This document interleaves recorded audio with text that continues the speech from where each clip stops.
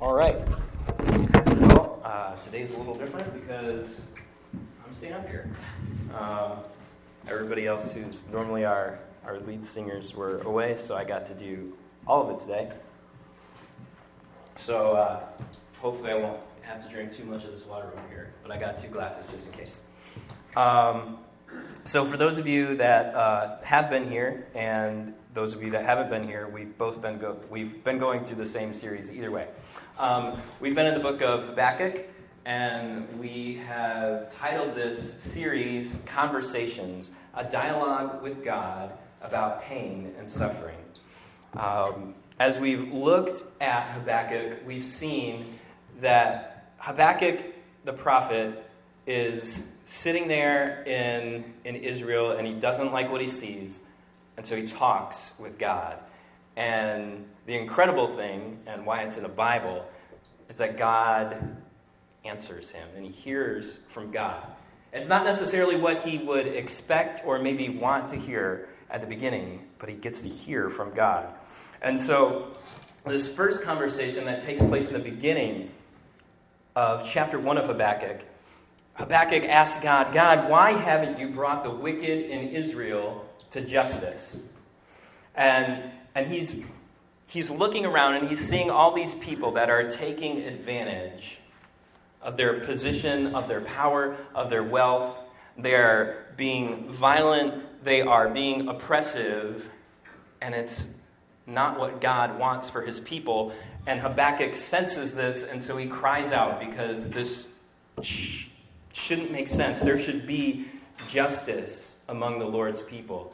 And God responds by telling Habakkuk that he is bringing the Chaldeans as a judgment to the people for how they have been living. And so this confuses Habakkuk. Rather than having that conversation be over, he continues and asks God again, God, how can you use this evil people, this people that's even worse than the people that are in Israel right now? How can you use the evil Chaldeans to punish your people? You say you're a holy and righteous God. How can you use evil to accomplish your purposes? This doesn't seem to make sense in my frame of reference here in the 600 BC era. And God responds by telling Habakkuk first to wait, and then letting Habakkuk know that he will bring the Chaldeans to judgment as well. That no one gets away ultimately with the oppression, with the evil and wickedness that Habakkuk has seen in his own people and has heard of in the Chaldeans. And as Woodley touched on last week, we hit the verse that is the crux of this whole conversation in chapter 2, verse 4, where God lets Habakkuk know that the righteous live by faith. And so he asks Habakkuk to wait. And he says, Habakkuk, if you are, as you have been calling out to me, demonstrating that you are someone that cares about righteousness, then you're going to be a person of faith and faithfulness. And so we come today to chapter 3, the conclusion of Habakkuk's story. And we see Habakkuk's response in song. So today's sermon is titled Conversations Singing in the Dark Days. And so we're going to look at Habakkuk chapter 3 in full as it is in the form of a song.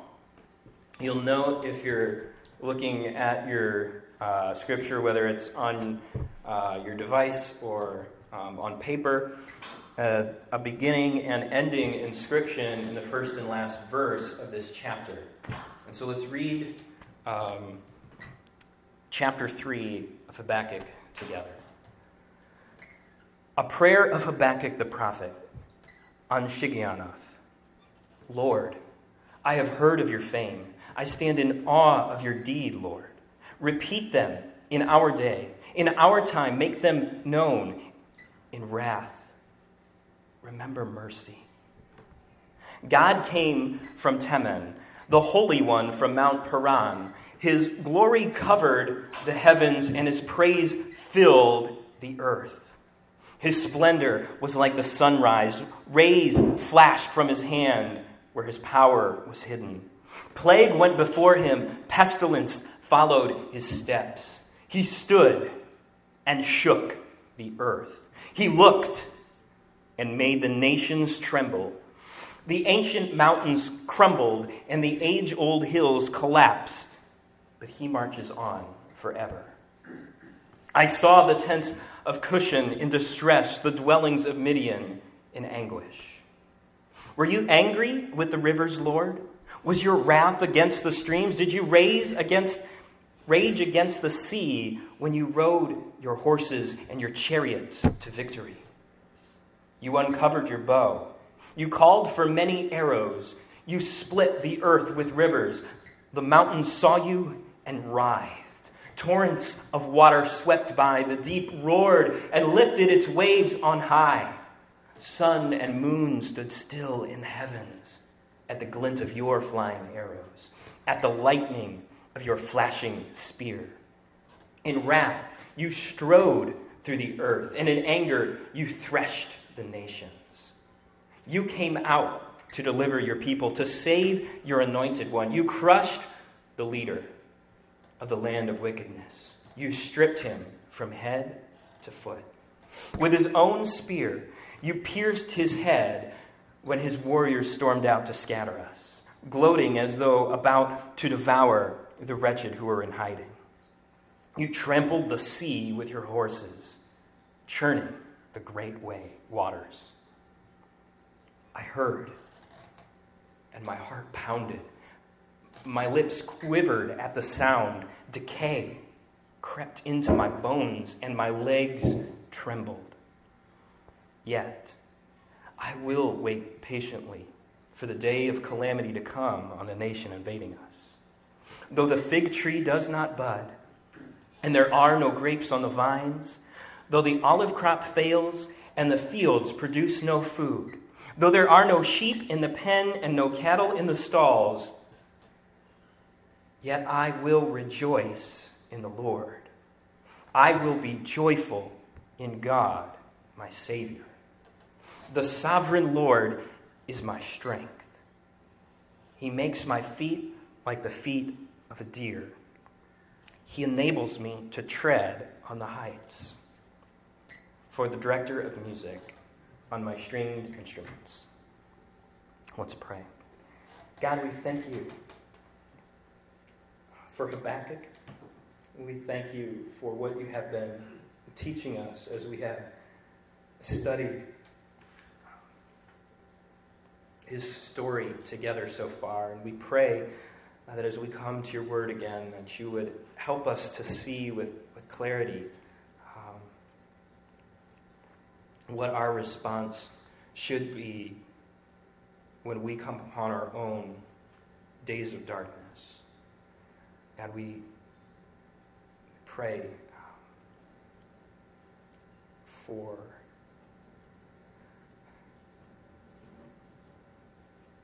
for you to help us to cling to you. We pray that you would, as Habakkuk has prayed, be our strength as we seek to understand what you are calling us to do.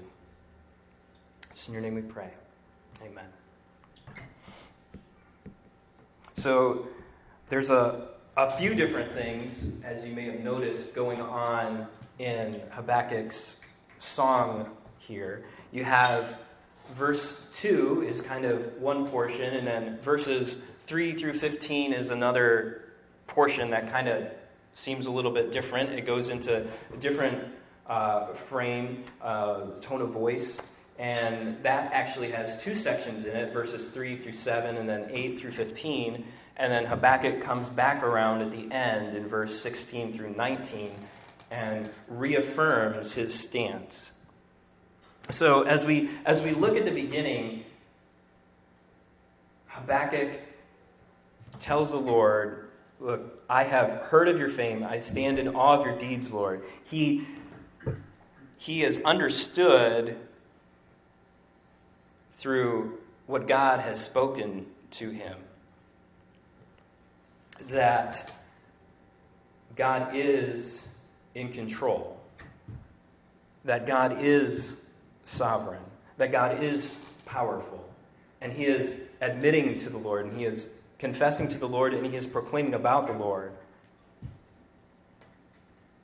that he is powerful. And so he asks the Lord, Lord, I know who you are. I have heard of this, and so I want to see, just as I've heard of what you've done, I want to see that now. I want that to happen for me. I want to see you bring righteous judgment. As much as Habakkuk at the beginning of the book might not have been in this frame of mind, sure, he wanted the justice issue dealt with, but he wasn't expecting to hear, I'm going to bring this evil, wicked, conquering nation on top of my people. He wasn't expecting to hear that. But he is at the point now where he understands not the whole entirety of God's plan, but he understands that God is more powerful, more wise, and knows what must be done. And so he says, if you're going to do it, I want to see it. And then he adds on this tag at the end of the verse, in wrath, remember mercy. Because he knows, one, because he knows about God. He knows that God isn't simply a vengeful, wrathful God without any love, without any grace, without any mercy. He knows that throughout the history of his people, he has shown them mercy when they didn't deserve it. And so he asks God to continue in your character. Show us mercy again. God, I know that your wrath must come, but would you give us a little bit of mercy? And so he jumps then into verse 3 through 15, and some things that, maybe don't seem related right away. And what he's describing here is kind of like an epic poem, part of the song, where he is talking about God's greatness as God led his people out of Egypt, through the wilderness, and into the promised land. Verses 3 through 7 actually talk about the second part of the journey, more focused, after they have crossed the Red Sea, after Mount Sinai. These places in verse 3, Teman and Mount Paran, are south of Israel, east of the sea that they had crossed. And this description here in these verses, Habakkuk is seeing the powerful might of God as he goes before his people. His glory covers the heavens. His praise filled the earth. Right? There's no room for anyone to get glory or praise except for God, because his praise is everywhere.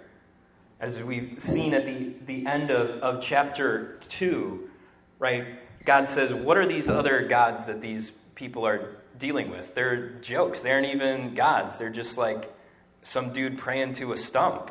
Like, it's not going to get you very far. Like you're bowing down to a piece of silver. You look like a fool. Here, we have a hero whose glory is filling every known space to man. His splendor was like the sunrise, rays flashing from his hand where his power is hidden. And we see in verse 5, plague goes before him and pestilence followed in his footsteps, as if God is this mighty warrior in front of his people, and he's sending plague out in front of him as like his shield bearer, and pestilence is picking up his train in the back as he goes into battle. As he stands, he shakes the earth, right? We know that God doesn't have literal feet. This is a description in poetic form of how powerful God is, picturing him as this giant colossus of a warrior, that one warrior who can stand and shake the whole earth, who can look and a whole nation starts to quiver. The ancient mountains crumbled and the age-old hills collapsed. If there's one thing, right, that we point to in nature that seems to be, man, that's solid, that's strong. Like we have pickups like a rock, right? And what's bigger than a rock? A really big rock. And a really big rock is a mountain. Like that's something strong and secure that we look to and say, man, you know, I'm immovable as a mountain in my love for you. Well, hopefully not this kind of mountain, because that'd be kind of sad today, since it's Valentine's Day. But here's God as he stands, and the mountains and the hills crumble before him. As he is leading his people through the wilderness to the promised land. Right? Who does the fighting on this journey? God is the one that is doing the battle. God is the one that is leading them. God is the one that as they enter the land, the stories of what God has done in Egypt practically have people surrendering on the way. Because they've heard the stories and they are trembling. They hear, oh man, the nation of Israel is coming. Well, that's not a big deal. But Israel's God is with them? Oh shoot, we are in trouble. And that's what Habakkuk is seeing here in these verses. The tents of Cushan in distress and the dwellings of Midian in anguish. These nations are just sitting there in their tents and they're just like, no. Like, you open the door. I'm not opening the door. Like, Israel's God could be out there. We could freaking die. It's horrible. This is how powerful God is. He has a whole nation. Like they're scared in the woods, like a 4-year-old with a bear outside their tent, just like, oh no. This is the Lord that is leading his people. As he goes on in verses 8 through 15, he talks about, in the same sort of language, the Lord as he led his people mainly through the crossing of the Red Sea, but also the Jordan, angry at the rivers and wrath against the streams. Here's God uncovering his bow and calling for many arrows. This is a warrior who can split the earth with rivers. Just like the nations were quivering, the mountains see God and writhe. Because they can sense the power. They can sense the wrath that is about to come. The deep roared and lifted its waves on high. Sun and moon stood still in the heavens because of the glint of your arrows and the lightning from your spear. In wrath you strode through the earth. If you're not confident, you don't strive, right? If you're like not sure of yourself, you're not just like, hey, I'm here for business. No, you're like, okay, hey guys, I'm here. Am I in the right room? No, this is a God who strides because the earth is his. This is a God who strides because he knows he is the one who is sovereign. He is the one who is in control. He is the one who is powerful, and there is nothing that can stand in his way when it is time to bring about wrath. In wrath you strode through the earth, and in anger you threshed the nations. Just dealing with nations as a group, kind of like, I'm the oldest of, this is really like the homeless man version of this. I'm the oldest of 4 brothers. And so when I hit puberty, none of my other brothers had yet. And so we would play football, right, in the front yard, and I'd catch the pass, and all 3 of my brothers would jump on me to try and tackle me. But I was like 3 times as big as them at this point. And so I would just like stomp down the field, and they would be hanging off my back and like kick them off my leg. And, I was just thrashing my brothers around. And this is what God is doing with the nations when it's time to deal with his justice. That these nations that Habakkuk has heard about, the Chaldeans, who everyone is scared of, who basically go around and do whatever they want to whoever they want because they're so powerful. God can deal with multiple groups of Babylonians and Chaldeans and Romans and whoever else and just flick them around. That is the power of God. He comes to deliver his people and save his anointed one. And crush the leader of the land of wickedness. You stripped him from head to foot. He kills him with his own spear. He takes the victory for himself. He says, I don't even need my own weapon. I'm just going to take yours and slice you up. Right when everyone, the warriors were gloating, right? Because you had this nation of Israel, and they're sitting at the Red Sea, and how long had they hadn't been out of Egypt for very long. And how many of them were in the army when they were in Egypt? They were all slaves, right? They're like, well, I guess we could try and make a bunch of bricks really fast.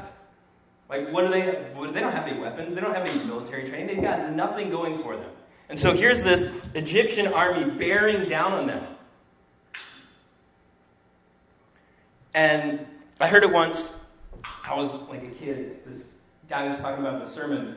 Because you have well over 1 million Jews here. And so it's like this huge... He says the only casualty was the one guy in the middle from his 2 horrible games of telephone, where the person got to the front and realized, oh, here's the Red Sea, and then started passing the message back, and then somebody in the back here, they look over their shoulder and like, oh, hey guys, the whole Egyptian army's coming, and some guy in the middle got the news from both of those things at the same time, and no.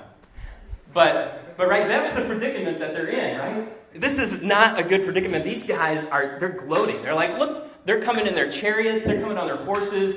They've got their swords and their spears and their bows and arrows. They're all trained at the ready. And they're like, we know these people were just slaves. We didn't feed them that well. They aren't that, even if they got one of our weapons, they're not strong enough to just go beat us up. They are, man, these guys are ripe for the picking. This is going to be a slaughter. And right when this nation is so full of itself, that's when God delivers his people, trampling the sea with your horses, churning the great waters. He rides in his own horses, his own chariots to victory in verse 8.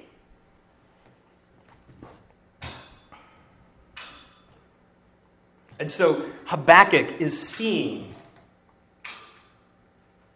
this vision of how strong and mighty and powerful God is. And so he understands that God can follow through on what he said he's going to do. God, as we saw in chapter 2, he doesn't know when it's going to happen, but it's going to happen. And so we get to verse 16, and Habakkuk is back recalling the words of verse 2, where he's hearing again. I heard, my heart pounded, his lips quivered at the sound. Right? This isn't just he's seeing this vision of the power of God and just like, well, yeah, that's pretty cool. He sees and understands how awful and awesome the power of God is, and he does the only thing that you can do. Just as the nations quivered, his lips quivered. Decay crept into his bones to the point where he can't even stand up straight because he is seeing the power and majesty of God. He says, even in the midst of this, that I feel like this, from the combined weight of seeing this vision of God and knowing that this judgment is going to come upon our people no matter what. Knowing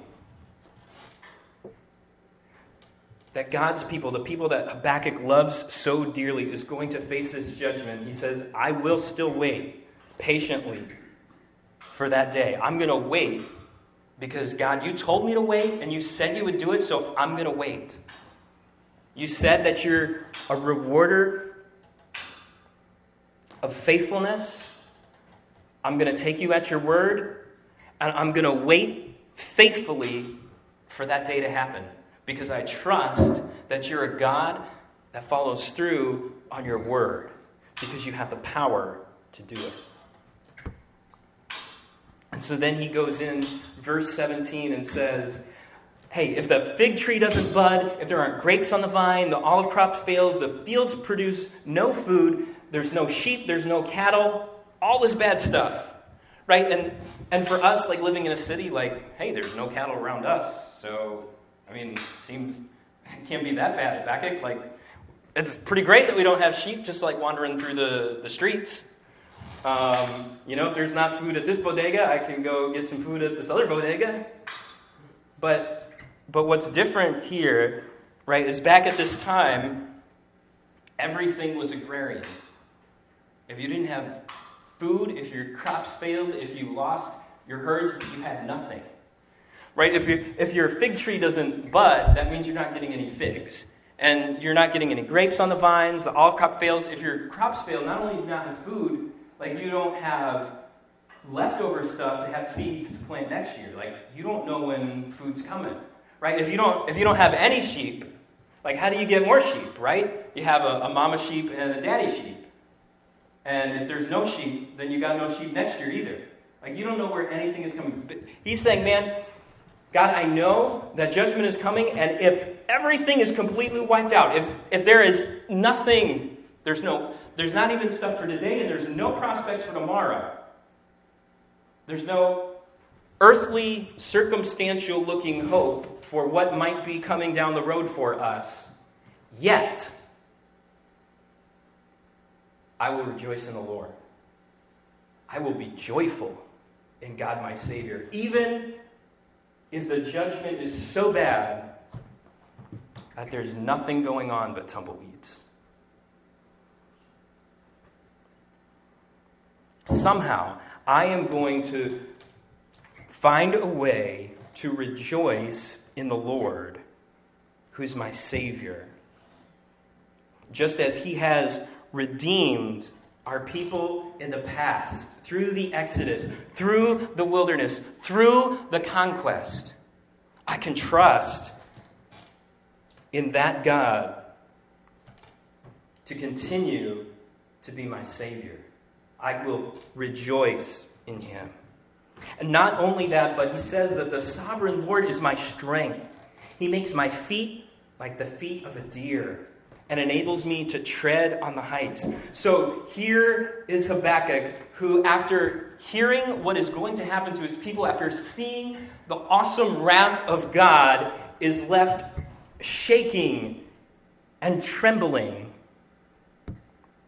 Not on his own, right? If you're trembling and your bones are weak, you're not going to be a mountain climber. As much as you want to, you're not going to get very far. But he's not saying that I'm going to push through this on my own. That I'm just going to be faithful to myself and I'm going to sit here and I'm going to tough it out. He says, no, the Lord is going to give me strength to have this joy. The Lord is going to be my strength. And so instead of having quivering and trembling legs, Habakkuk is going to have feet like a deer. Like the animals that can so easily bounce from cliff to cliff. Jumps that would take us minutes to scale. Just hop over. That is the strength that the Lord is going to give him. I think back to the year before I moved up here, I was doing my internship out in Ohio, and I was living with my grandmother. And her husband, my grandpa, had passed away a couple years earlier, but way back when he was in his 50s, he had quadruple bypass surgery. And so he came home at 54 and like, man, I need to make some changes.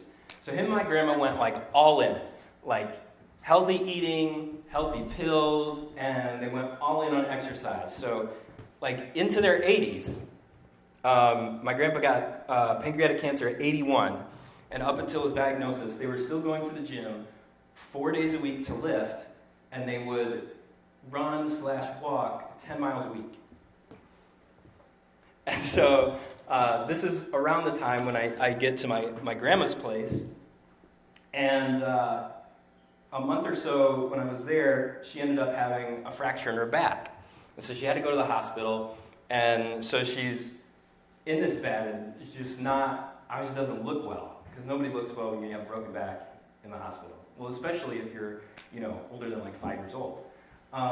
And so all the nurses would come in and, as they go off shifts, they'd, give the details of what the patient is. And, everybody would come in and be like, well, where's her walker? Does she have a cane, like a wheelchair? Like, what's going on? And the nurse before would be like, no, like, you got to hear this. Like, this lady does like 220 pounds on the leg press machine. And they just look at her like, that's not supposed to be possible, right? And that's kind of the situation here. Like, if you look at Habakkuk by himself, what Habakkuk's circumstances are, what Habakkuk's own strength is, what pain, what anguish, what heartbreak he can bear on his own, you would look at him, and then you'd see him climbing the heights like a deer, and you'd be like, wait, that doesn't make any sense. And that's because God is going to provide him strength.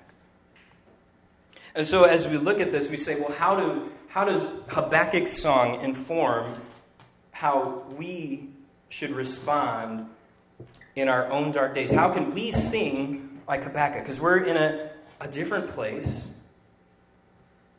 right? We aren't hoping that God will restore us to the land of Israel. We aren't hoping that he's going to defeat our national enemies.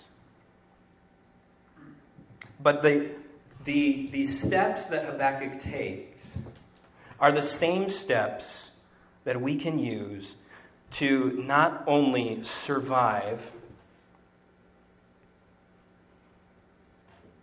but to be able to sing in times of distress. And so the first is that we remember the Lord, our sovereign warrior. Habakkuk begins by recalling who the Lord is and what he has done for his people in the past. Just as, and right, this isn't just like in America, like we aren't very good at history, right? And we've been around for 200-300 years, and that's a really long time. That's several generations. At Habakkuk's time, the stuff that happened in the Exodus was like 800 years ago. And he can still look back 800 years and say, wow, God was faithful to his people. God is faithful. That's me. I'm his people. I know that God can continue to work. That's like us looking back at the 1200s and being like, hey, remember when God did that awesome thing in 1276 AD? He's still going to be faithful to us. Like, right? Like, we don't think like that. Like, I mean, that was before the Reformation, so that's pretty much the only thing that's the only cursory thing in the last 800 years people talk about in church history, if you're not, like, taking a whole class on it. So just the fact that Habakkuk can look back and say, this is what I cling to. But what do we actually look back to? We don't look back to something in 1276. We look back to something that happened 2,000 years ago. Just like, right? Because here's what happened with the people. They were in Egypt in slavery. They had nothing going for them. They had no prospects to get out of slavery and escape Egypt on their own. They actually didn't even want Moses when he first showed up. But God said, you know what? I'm going to come in and bam, here's a bunch of frogs. Bam, here's a river of blood. Bam, here's all these livestock dead. Bam, hail. Bam, gnats. Like, just going nuts. And they're like, oh man, this is pretty freaky. And then it's the point, right? And he strikes down all the firstborn. And Pharaoh is finally like, I can't take this anymore. Get out. And the people of Egypt are so freaked out. Like, they're like paying the Israelites to leave, right? They're giving them all this stuff. It's like the Israelites are sitting there and the Egyptians come up like, here, take my credit card and here's my bank account information and my jewelry box is back at home. Wait, I'm going to get that for you. And so here's these children of Israel. They got nothing going for them. And all of a sudden God comes in, bam, and they're like loaded up with like gold and silver and all this livestock, and they're like, what do I do with this? I guess I'll go out to the wilderness. Like God's taking us this way. Like, oh no, right? And then they get to the Red Sea, and they're like, well, I got all this stuff, but none of it is a boat. What am I going to do?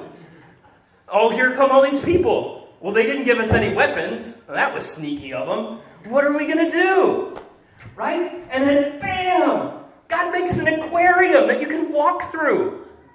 You're just like, whoa! Like, they didn't do any of that.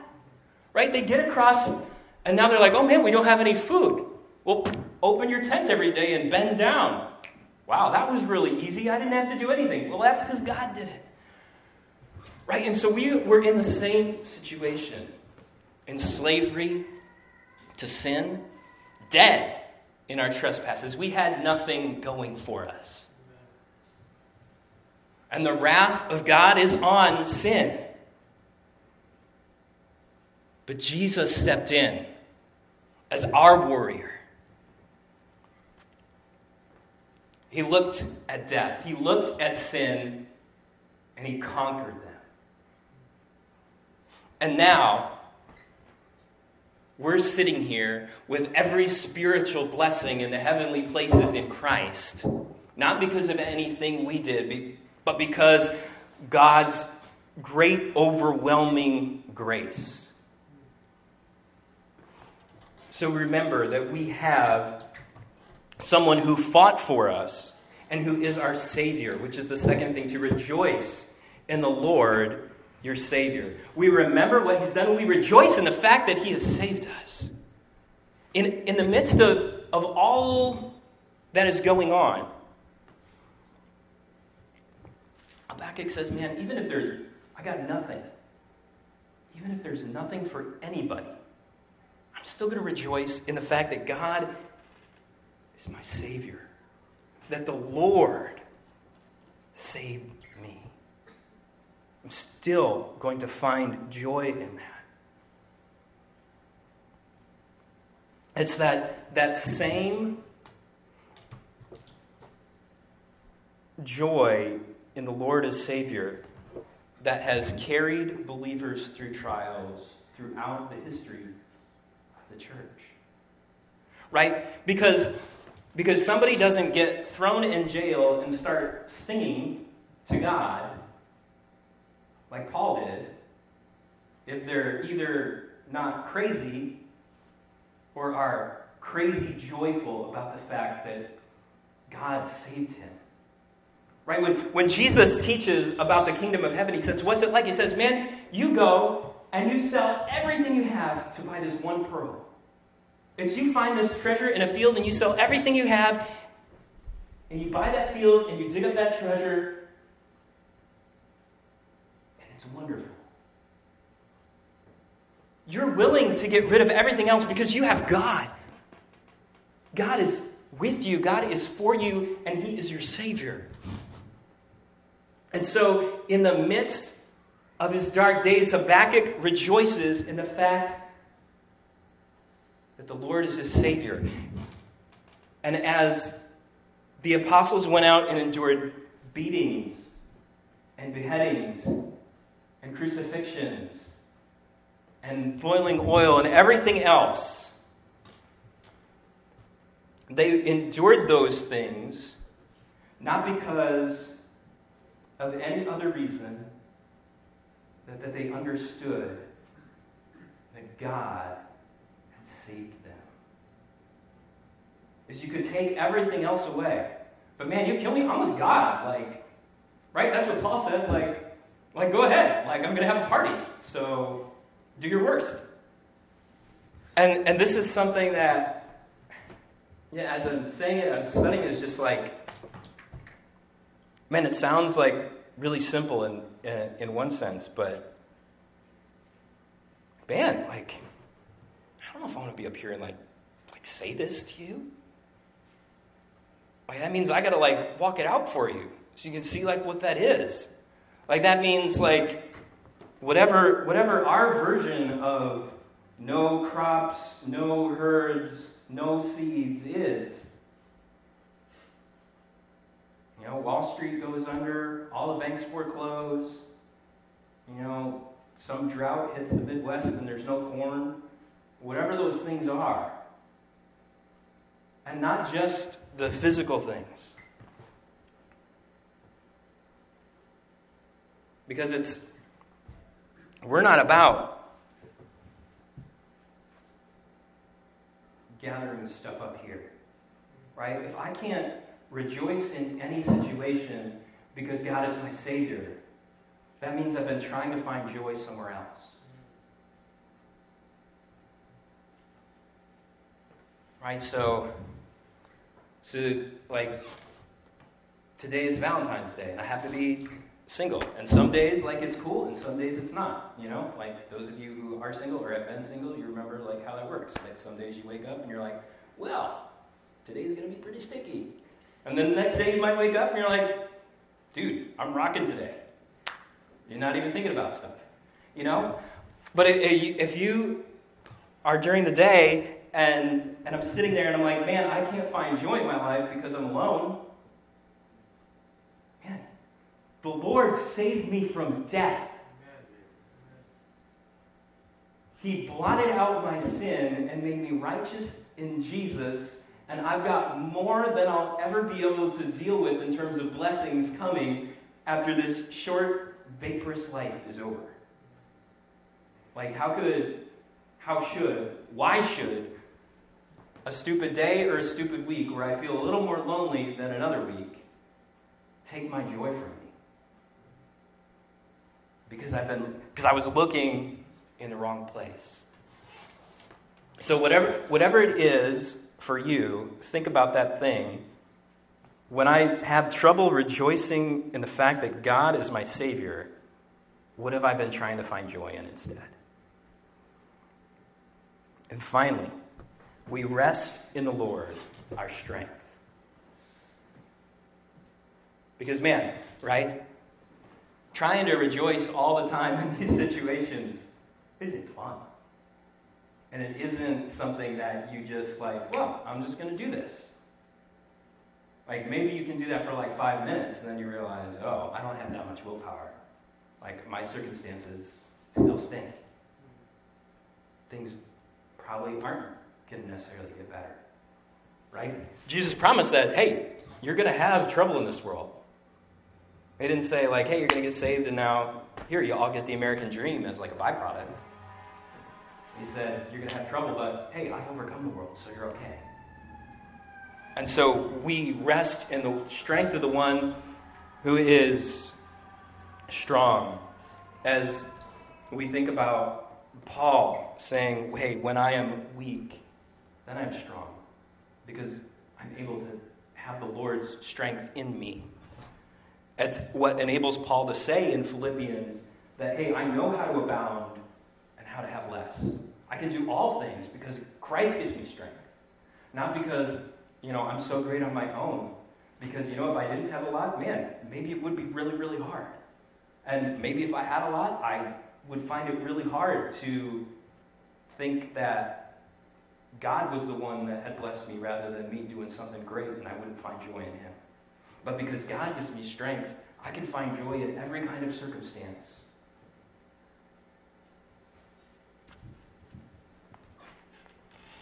And so, if we remember these things, what God has done for us, and take joy in that, and use His strength, not our own, to find that joy. Just like Habakkuk has come full circle from honestly crying out to being able to, God, I don't understand all of everything that's going on, and I may not be able to understand the reasons why all of these things happen. But in the midst of that, no matter what happens, you are my Savior. You are my Lord. You are my strength, and I can find joy in you. Then no matter how long the dark days last, right? Because during Habakkuk's time, the people were taken into captivity, and it was a long time past Habakkuk before the people came back to rebuild the walls and the temple, let alone a long time, because we're here, till God returns and makes everything right. There's no guarantee that, as we're so quick to say sometimes, in trouble, well, God will pull you right through and everything will be great on the other side. Sometimes it is. Sometimes it's not. And I don't like having to say that. Like, I was just like, hey, well, we're all going to read this other verse that I found in this other book, and it's going to make us all feel better.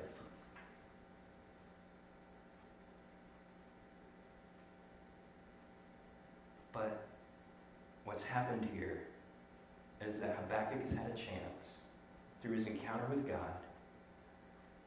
to see what really matters in this life. And that's not how much stuff he has, how great things are in the land for his people, but it's that he knows and has faith in the Lord as his Savior. And he can find joy in that.